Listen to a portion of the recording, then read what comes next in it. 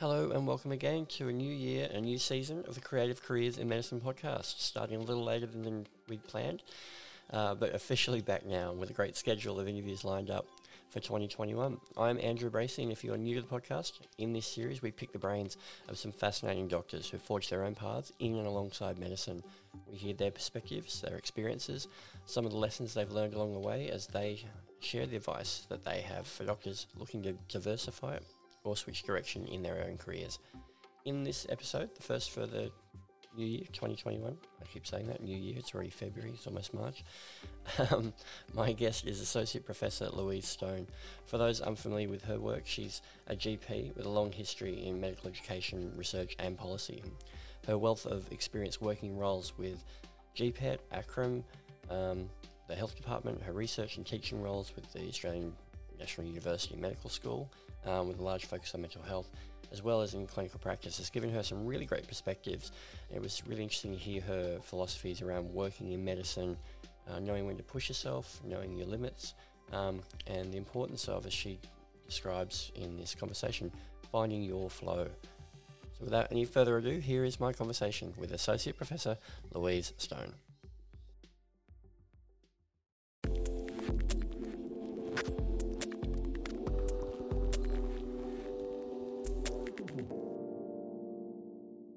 Louise Stone, thank you so much for joining the Creative Careers in Medicine podcast.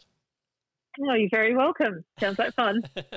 Due to the nature of this series, I end up speaking with a number of doctors who wear a number of different hats, and I think you certainly fall into that category. You're a GP, you're a medical educator with obviously a clinical background with teaching, research, and a policy interest in mental health.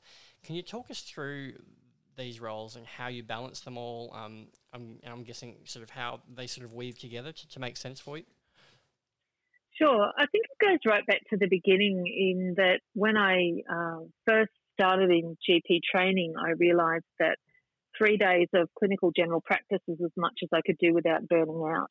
My first practice was in a small country town where I was the only female doctor within 3 hours, so I got slightly swamped with women who'd experienced trauma and delivered their babies, and generally was a rural doctor. But really, I found it very difficult to keep that intensity for a long period of time. And ever since then, I've always had something outside of medicine that enables me to take a bit of more of a bird's eye view, whether that's teaching or policy or research, because I find it stops me drowning in the complexity of clinical practice. So it's been a number of roles in that space, and I've rotated them at different times, and opportunities have come up. I'd love to say that I had this idea of what I wanted to be when I grew up and I just followed it, but that's not the way it worked. Like many of us, it was serendipity really that threw them all together. Have you ever felt sort of, especially, when you're talking just then about, the feeling you had that 3 days was all that you were going to be able to take? Was there any stigma around that, or did you feel any pressure to keep going anyway, even though that wasn't what felt right for you? I was so fortunate. The first practice that I worked in as an advanced registrar that I settled in for 10 years was full of extraordinary doctors, but I was their first part-timer. And at the time, I was also having babies, so that made that slightly more easy. But I will say that I was teaching the Masters of GP Psychiatry, which we set up in the 1990s. So I had multiple hats, but I think it was obvious to everyone that the teaching that I was doing in the Masters of Psychiatry for Monash was helpful with the mental health load that I was taking on in the practice. And that practice was extraordinarily supportive. I do think there's a minimum stage. A number of times in my life I've felt, clinically inadequate compared to some of my peers who are extraordinary physicians. I've had an extraordinary capacity to work with people who, are outstanding physicians, GP physicians, and I admire their ability to manage chronic disease and all its complexity in a way that, I don't. I must say that, because of my interest in mental health, I've tended to go down that way. And when I see a patient with multimorbid, renal failure and cardiac failure and all the rest of it, I don't have that ability to juggle that some of my peers do. But I think we all have limitations, and I've been fortunate to work in group practices where we can all lean on each other, and I think that's what makes the difference. So what does a regular type of week look for you? Is there such a thing, given the diversity of what you've got on your plate from day to day? So generally speaking, I do 3 days of clinical practice, 2 days in a regular general practice, and 1 day in a psychology practice where I do sort of secondary care. Patients patients find me directly, or GPs refer to me for something complex because of the shortage of psychiatrists in Canberra. It's very difficult to get a psychiatrist appointment, and there's a lot of patients that fall between. They're not sick enough for public psychiatry, but they're too sick for private, so they fall in the middle, and it's very difficult to get services. So I'm cheap and easier to get into compared to psychiatrists. So I'll see those patients a day a week. I have 2 days a week at ANU, and that can involve, it does involve teaching work. So I'll teach medical students, but also committees and things. So I sit on, I'm deputy chair of an ethics committee, for instance. I'm involved in the advisory committee on the Australian Centre of Values-Based Healthcare. And then there's a whole lot of bits and pieces which get shoved in the interstices, I suppose, in the gaps between all of that. So, I sit on the ACT Medical Board. I do quite a lot of teaching. I teach, I get invited to teach in all sorts of programs. I run Akron's mental health teaching, one of their programs, that sort of thing. And I sometimes get asked to do guest speaking on bits and pieces that are involved. And then there's some work that doesn't get picked up by any of that are love projects. And I think one of the things that I realised early in my career is that there's an awful lot of pro bono work. And once I called it pro bono work, and I realised that this was my voluntary work for the community was, the research I do for nothing, or the teaching I do for nothing, or the adolescents I see who are sleeping in their cars. And I decided how much of that work was going to be part of my life. It made it easier for me not to feel resentful about it. And you feel like that's sort of helped, it sounds like that's really sort of helping balance things out for you. You feel like you've got that pretty much where you want it at the moment?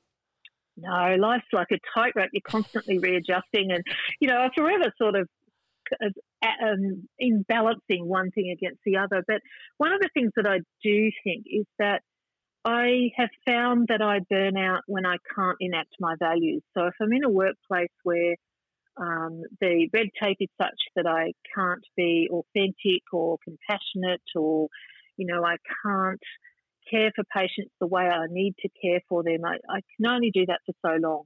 And I've had a few jobs where I've chosen to do the job because someone needed to do it and it was important, but I've known that will have an end point for me because, I'll burn out. And I accept now that I'm not going to, raise money for the Heart Foundation. I'm not going to be the person who sets up a charity. But from my point of view, my contribution to community is the pro bono work that I do. And when I accept that and I say, okay, this is the time that I will allocate to that work, and these are the number of things that I will do that are unpaid and are community support, it gives me a freedom to say whether I will or won't take something on, and I feel less compelled to be trying to fit all that into my work. Is that something you try? Sounds like a really important lesson. Is that something you try and instill in your students? Yeah, I do, because, it's a difficult thing in general practice. We all donate an enormous amount of time. We donate time in our paperwork. We donate time in our, filling in surveys for people, in writing responses to government about their policies, to decide to stay back and look after someone and bulk bill them and see them for much longer than we're paid for. We all do this work. It's not unique to us, but in general practice it is particularly chaotic. I think as a woman it's tricky because we know that women GPs are paid significantly less. I think it's about a third less than their male colleagues because of the emotional labour that we essentially give away. And a lot of that is community expectation, that a lot of people think that lady doctors are going to be kinder and more compassionate and more caring, and that comes with it a whole lot of emotional labour. And so I have come to look that full in the face and decide honestly what I'm prepared to do and what I'm not prepared to do. And I've found that helps me not become resentful and not experience that moral distress of not being able to keep things up, and to put boundaries around it so that I don't go quietly broke. Decide what financial investment I'm prepared to make on behalf of my patients, and to try and put some degree of boundary around that so that the balance doesn't get to be so much that I'm working 100-hour weeks for 40 hours of pay. Yeah, yeah. So I guess rewinding, which I like to do on this one, on this in this podcast. How did you get to this point? Because obviously it wasn't always, these are a lot of, you've spoken already about a lot of the lessons and things that you've learned along the way. What was your journey into deciding to study or pursue a career in medicine? I think before we started recording, you sort of mentioned that it wasn't always a dream for you. How did medicine become the path? Yeah, it's interesting, really. I came to a position of great ignorance, I think. I grew up in a community where it wasn't okay to be bright. It wasn't okay to want to have academic ambition. The working class community, really. My family were very supportive, but I never had anyone in my family who'd been to university before me. Wow. So I think there was also another step that there was only one scholarship that I could get in Wollongong, where I grew up, and trying to get that scholarship was my pathway to academic work. So there was an awful lot of pressure. I had an awful lot of pressure, one scholarship in this huge city.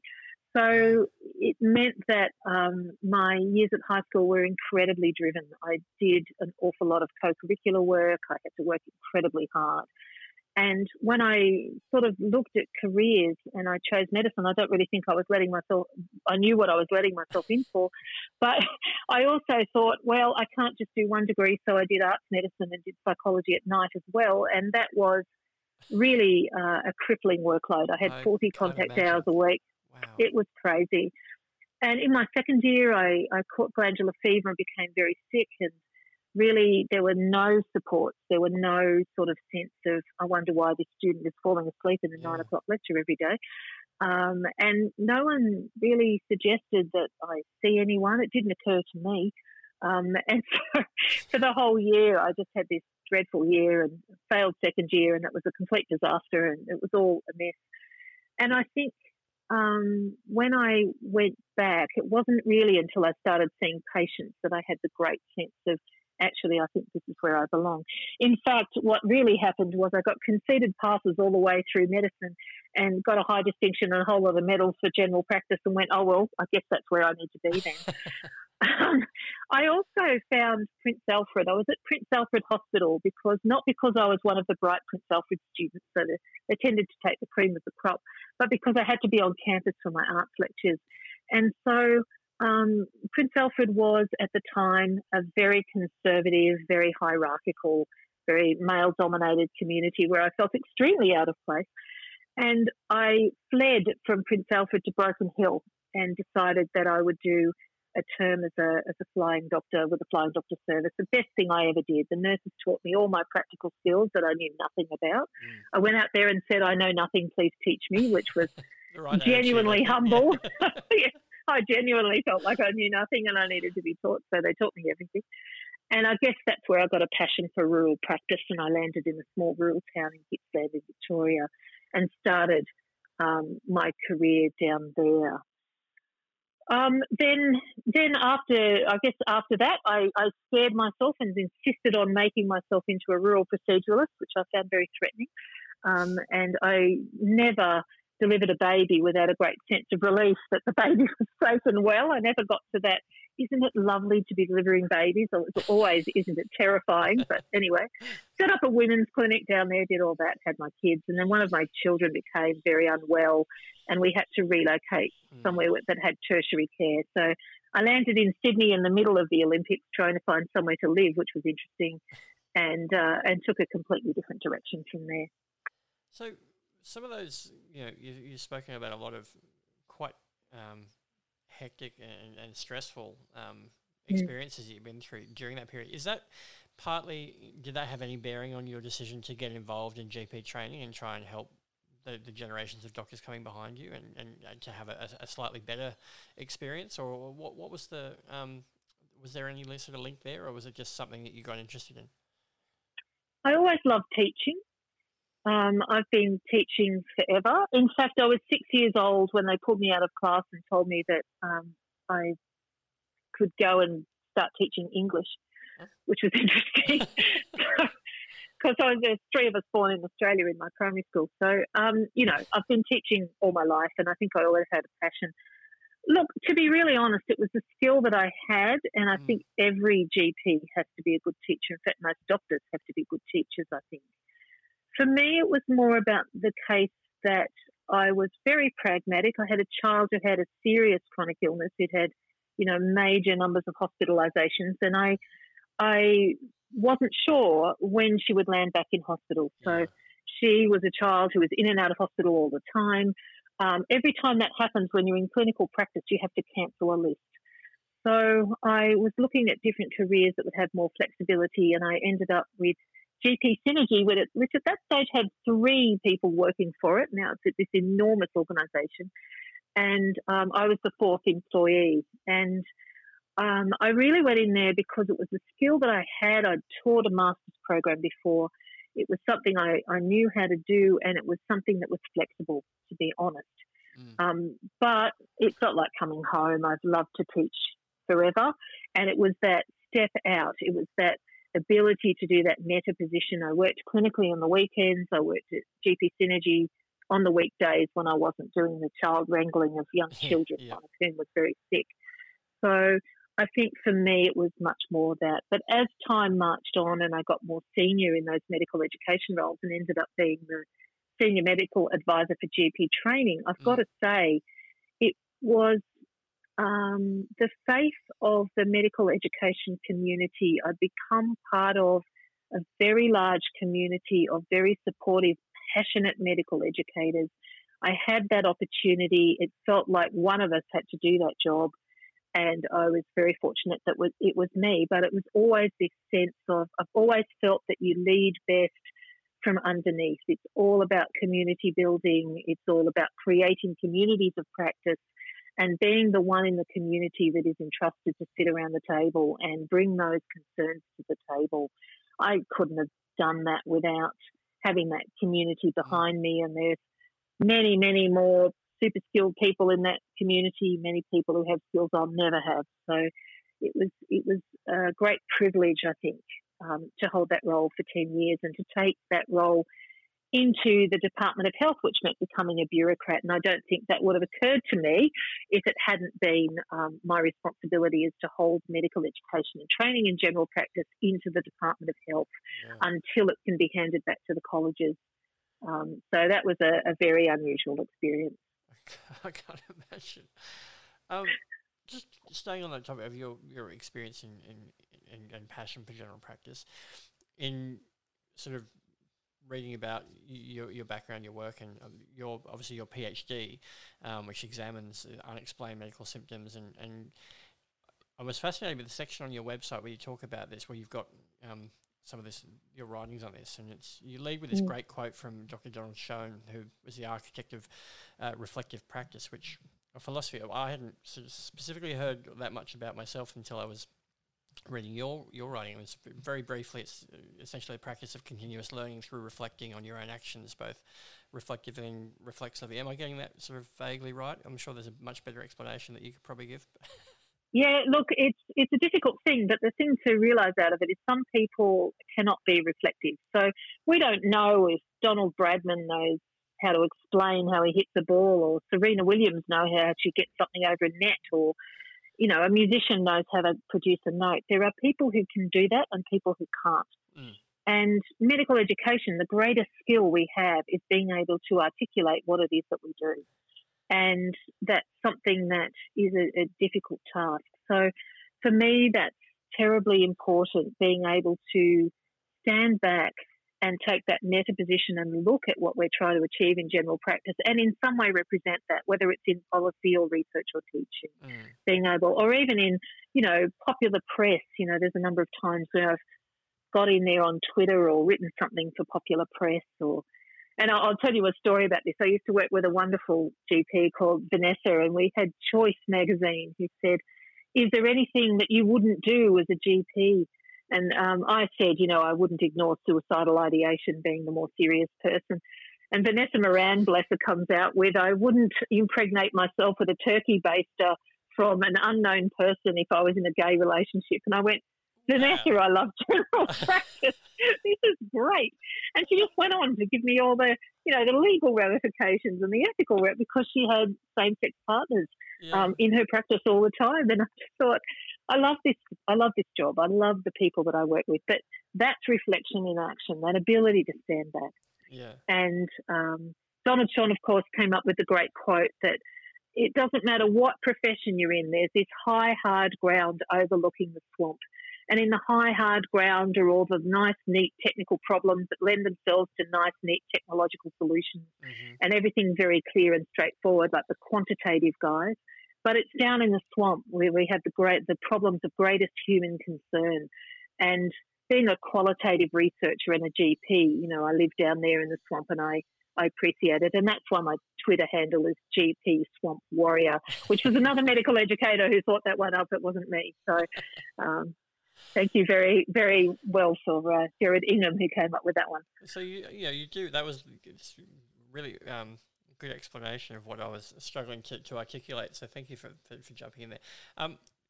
But you talk about in your, how much, and you've spoken again just now, how much you love working in that messy part of it where it is quite complex and confusing. And I think he goes on to talk, that quote goes on to talk about that obviously the complex and really hard to solve part of it is often not only the most important but the most interesting. Why do you love that side of it so much? And is it just the challenge of trying to solve those problems rather than just taking care of the easy bits and pieces on the top? I think you have to run with your strengths, and maybe I'm just a little bit chaotic. I mean, I can do a quantitative research project, but it's really hard work. And I think it would be like a swimmer trying to play tennis, I don't fit that very well. It's something I have to struggle to do. I've seen my colleagues look at a bunch of numbers and see the pattern immediately. I can't. I have to work at it.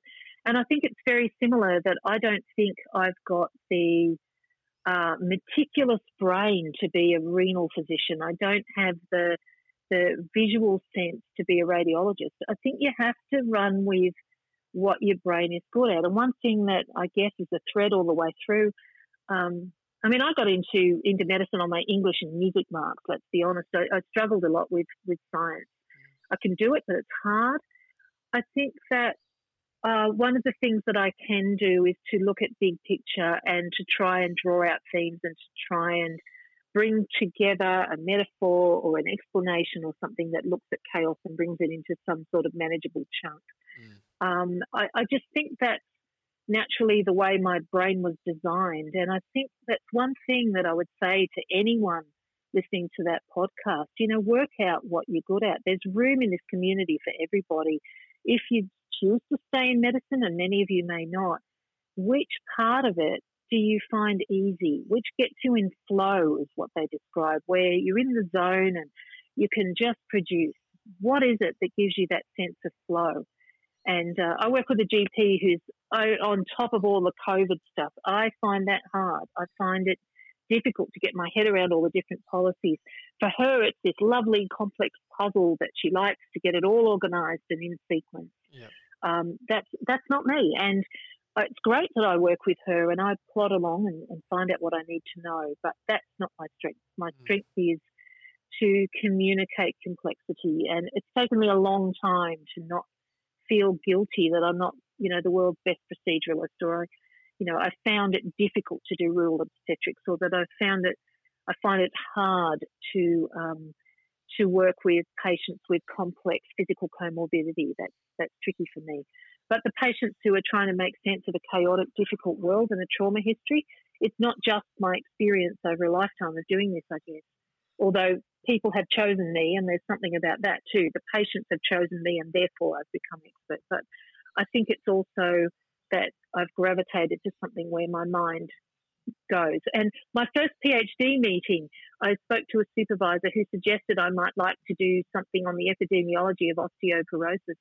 And I thought about that and went back the second time and went, no, no, I can't do this. This is not, and most of the PhD supervisors I approached when I talked about doing something about GPs in learning about medically unexplained symptoms said, oh, that's too big, you can't do that, it's too big. And I went, well, no, it's broad, but it's not deep. The surface is, the volume is the same. It's just instead of being narrow and deep, I'm being broad and shallow, and that's okay. But I was just sick of people saying all the things GPs don't do. GPs can't do this, GPs don't do this, GPs never do this. It's a bit exhausting. And I was working with a bunch of GPs that I thought were doing a sterling job, and I thought it was about time that we captured some of that expertise. And I was very fortunate to have wonderful supervisors who helped me do that. So I do think it's about matching your brain to your career a little bit. Yeah. Speaking of brain, on the topic of brains, I was going to ask you, you mentioned earlier in the conversation around the psychology teaching that you had been doing. And it's obviously one of those areas in medicine that has changed so much, and the focuses and the way it's sort of managed and approached and understood and appreciated has changed so much over time. What sort of drew you towards mental health and doctors' mental health especially? Because I understand you have a special interest in this area quite broadly. What was the attraction to mental health, given that you're interested in a lot of the other things that we've already been talking about? Yeah, I think I always was, and I don't quite know why. I mean, I did a psychology degree, although it was all rats and stats in those days. In fact, I had a rat. I had chickens. I had to imprint chickens, and I remember carrying chickens into my histology pracs and being too quiet. I actually was quiet then, being too quiet and embarrassed to say anything, and having these two chickens in my cardigan pockets. So you live and learn. But I think I was always really frustrated. I put myself through medicine, apart from the scholarship, which I did get, working at BHP. So weirdly enough, I know a bit about metal, but I worked in the welfare department, and I learned a lot about hypnotherapy with phobias. Right. So that was quite interesting, because heavy industry phobias, obviously you can't keep approaching something. You can't sort of do avoidance, what's it called, exposure and response prevention when you've got a blown up blast furnace. It's not something you can replicate. So you have to do that with imagination, So I learned a bit there, but I think I was always on the lookout. I thought that if I did a psychology degree, that I'd get into medicine and I'd deal with mental health and it would all be lovely and straightforward because I'd learned the skills, which of course was not true. And then I found that the techniques that I was taught didn't work. So I was of the era where I was in the family medicine program. So we did a lot on relationship counselling and interpersonal therapy. CBT was just becoming a thing. And so, what I was taught was you just have to listen really hard, and if people cry, it's a good thing. And, of course, if you go into medicine doing that, you'll be there till midnight. Yeah. It's just not a strategy. It's a very important thing to do, but you also have to have structure with it, otherwise you drown. And so, and then I landed as the only woman in a big, country or a little country town and got swamped with women who'd experienced trauma, which I knew nothing about. And to be fair, wasn't a lot in the literature at the time either. So it's been this constant quest to try and work out what works in general practice. And I feel for this generation of graduates who've been told that CBT is that flying pig. I thought the flying pig was active listening, and it wasn't. And CBT isn't either. You can CBT till you're blue in the face, but it's not going to help you with trauma-informed care. And I don't think that idea that, you can't, it doesn't matter how many times you try, with a complex problem, there'll always be something that's simple and cheap and wrong. And I think the idea that you can take someone who's lived a life of trauma, who's had intergenerational trauma, who's had a history of abuse, who's got all sorts of expectations and cultural norms and has, significant complex PTSD, and you think that 6 sessions with a retrained hairdresser in a primary health network is going to stop their depression, I think you really are kidding yourself. And I think we are taught that in undergraduate often, and we're taught that in general practice often, and that's not the answer. And any experienced GP will tell you that. The reason I got into doctors' health, I suppose, is both personal and professional. People just came to me, and you have to learn on the job. But also, I guess I have the lived experience of being the doctor parent of a sick child, and just knowing what it's like to live in the tertiary world. And I've written a little bit on this where, the expectations on me, people could be defensive. I was frightened. I was nervous. And yet I would ask a question and I'd get this, well, it's in the protocol. Don't you think you should be following the protocol? Or, the nursing staff would realise that I was a doctor and may not explain things as clearly. And I found myself doing what you do as an intern, which is, take a lot of morning tea and give a lot of gifts and be very, very nice and try and get on side. But it was a terribly difficult situation. And actually my daughter really made it stand out for me. When she was about 9, she turned in the door of the children's hospital and turned to me and said, I wonder what you'll be blamed for today, Mum. Global warming situation in the Middle East? I thought, oh, my Lord, she's actually noticed it too. And so we used to send my husband in who could act ignorant, and everyone would explain everything, and then he'd explain it to me. And I realised, my gosh, I can't be the only person who's had this experience. And like every other GP on the planet, of course, I've had my own lived experience of turning up to GPs, some of whom have been absolutely amazing and have been so supportive and so important in my life, and other doctors of all ilks who've made me feel very small. One of whom I remember saying to one of my relatives who has Crohn's disease, well, as you'd understand about the anti-leprous agents, and I went, I can't remember the last patient I treated with it, leprosy, so no. So I guess that has coloured my experience. But the work that I did on sexual abuse of doctors by doctors was triggered by a very brave young doctor who came to see me and talked to me about her experience of sexual assault from a senior colleague. And I went looking for literature and there wasn't any. And what I remember was that consultation felt different to all the other sexual assault survivors that I had seen. And I thought, goodness, he's a doctor, she's a doctor, and I'm a doctor. No wonder this is complex. Yeah. And it led me to go looking for literature, and there wasn't any. There was nothing. There was plenty written on medical students, but it was all either a prevalence study or, look, we've done this really simple webinar on how to be a decent person, and we're making all our doctors do it, and that's going to fix everything. And I didn't think it was that simple. So I interviewed a number of doctors who'd had this experience and tried really hard to understand what it was that they were living through and how they experienced not just the assault, but also the time before that and the things that they felt had made them vulnerable or had made things difficult for them. And then the long tail of, managing. If you report this, you have to keep your silence. And so what was it like living in limbo where they couldn't talk about it? Yeah. And then what was it like when they were exposed in the hospital and it was in the media? And then what was it like to restart their careers and have to live with, the trauma in the longer term and with people knowing their names and that sort of thing. So I guess that's one thing I'd say about serendipity. Sometimes these things chose you and this chose me. It wasn't something that I became very passionate about it, of course, but it was a patient experience. And the medically unexplained symptom stuff was too. We're talking about the abuse side of your research that you were just explaining. What was that experience like in terms of taking on? Because those are some incredibly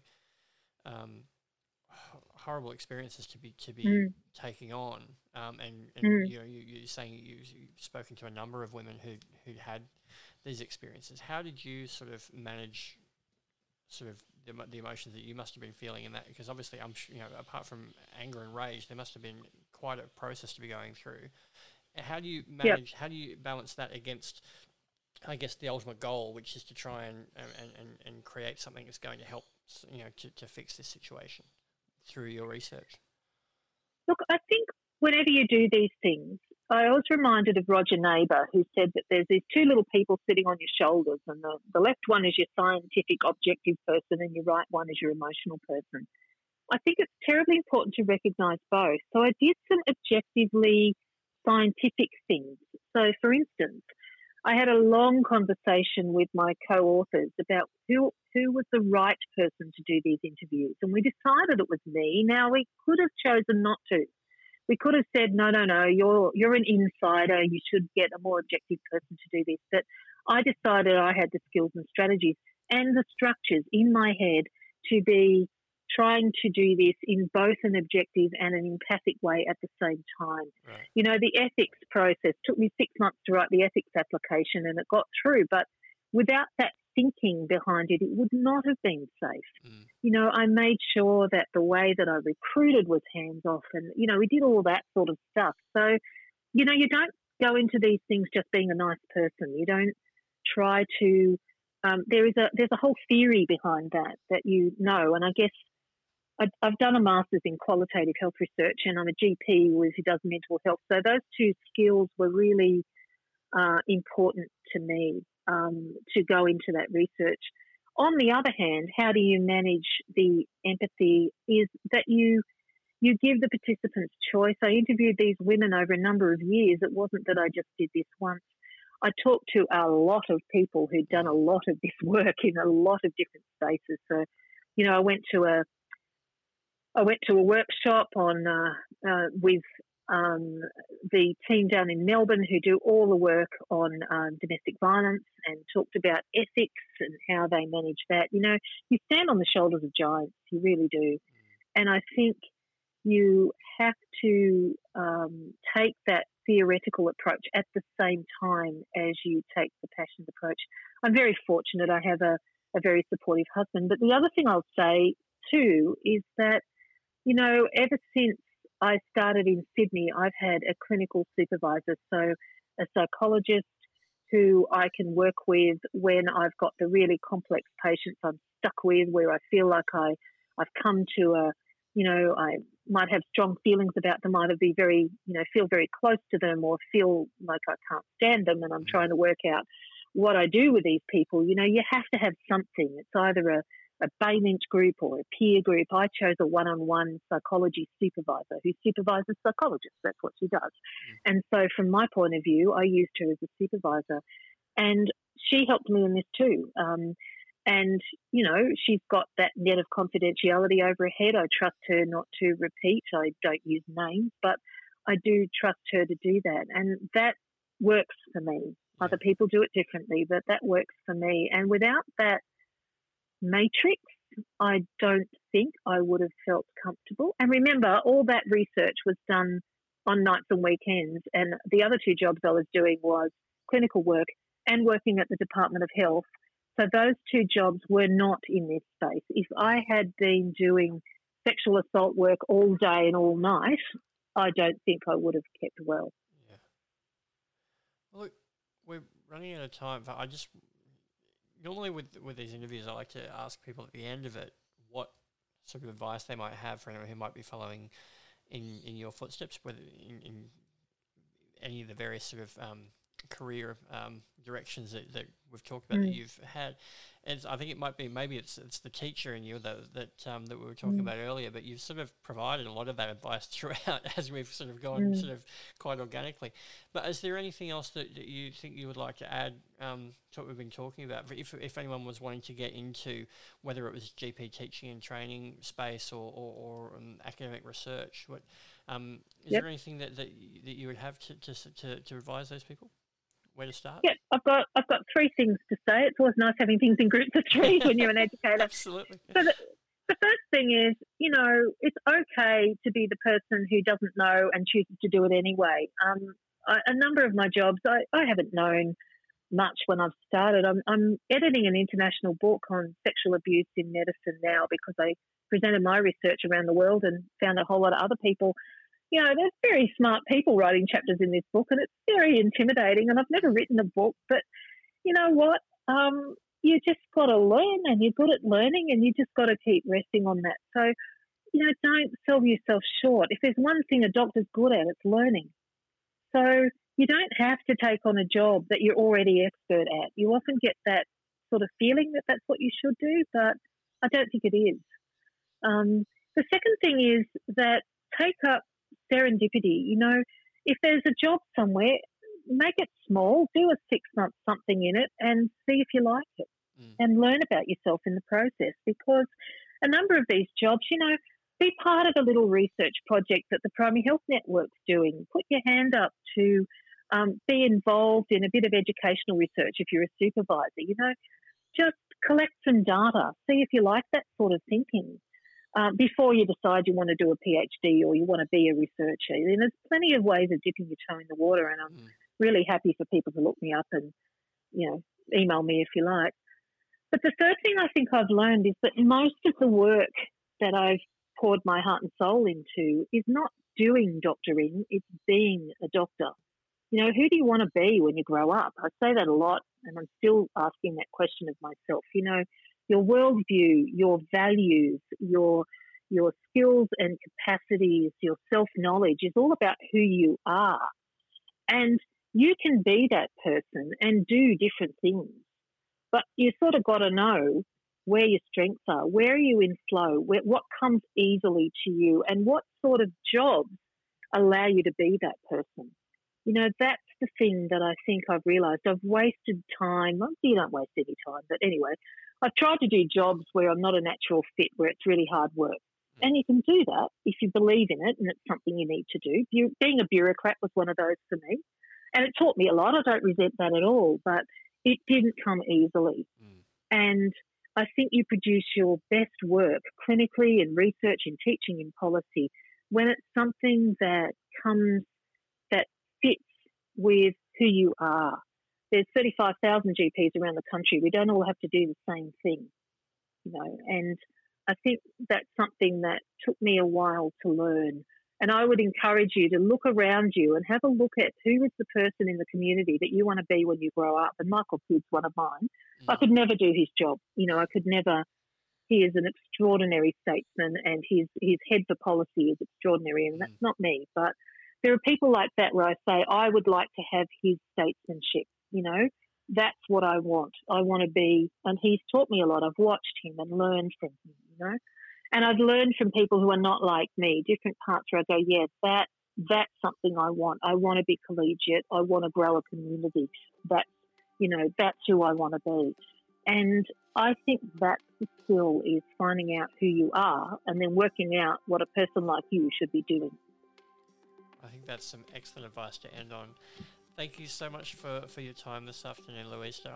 We've our listeners, it's been a tricky one trying to find time in the schedule, so I really do appreciate at the end of a long Monday afternoon that you've given us as much time and advice and some really valuable stuff to take away. So thanks again for your time, Louise Stone.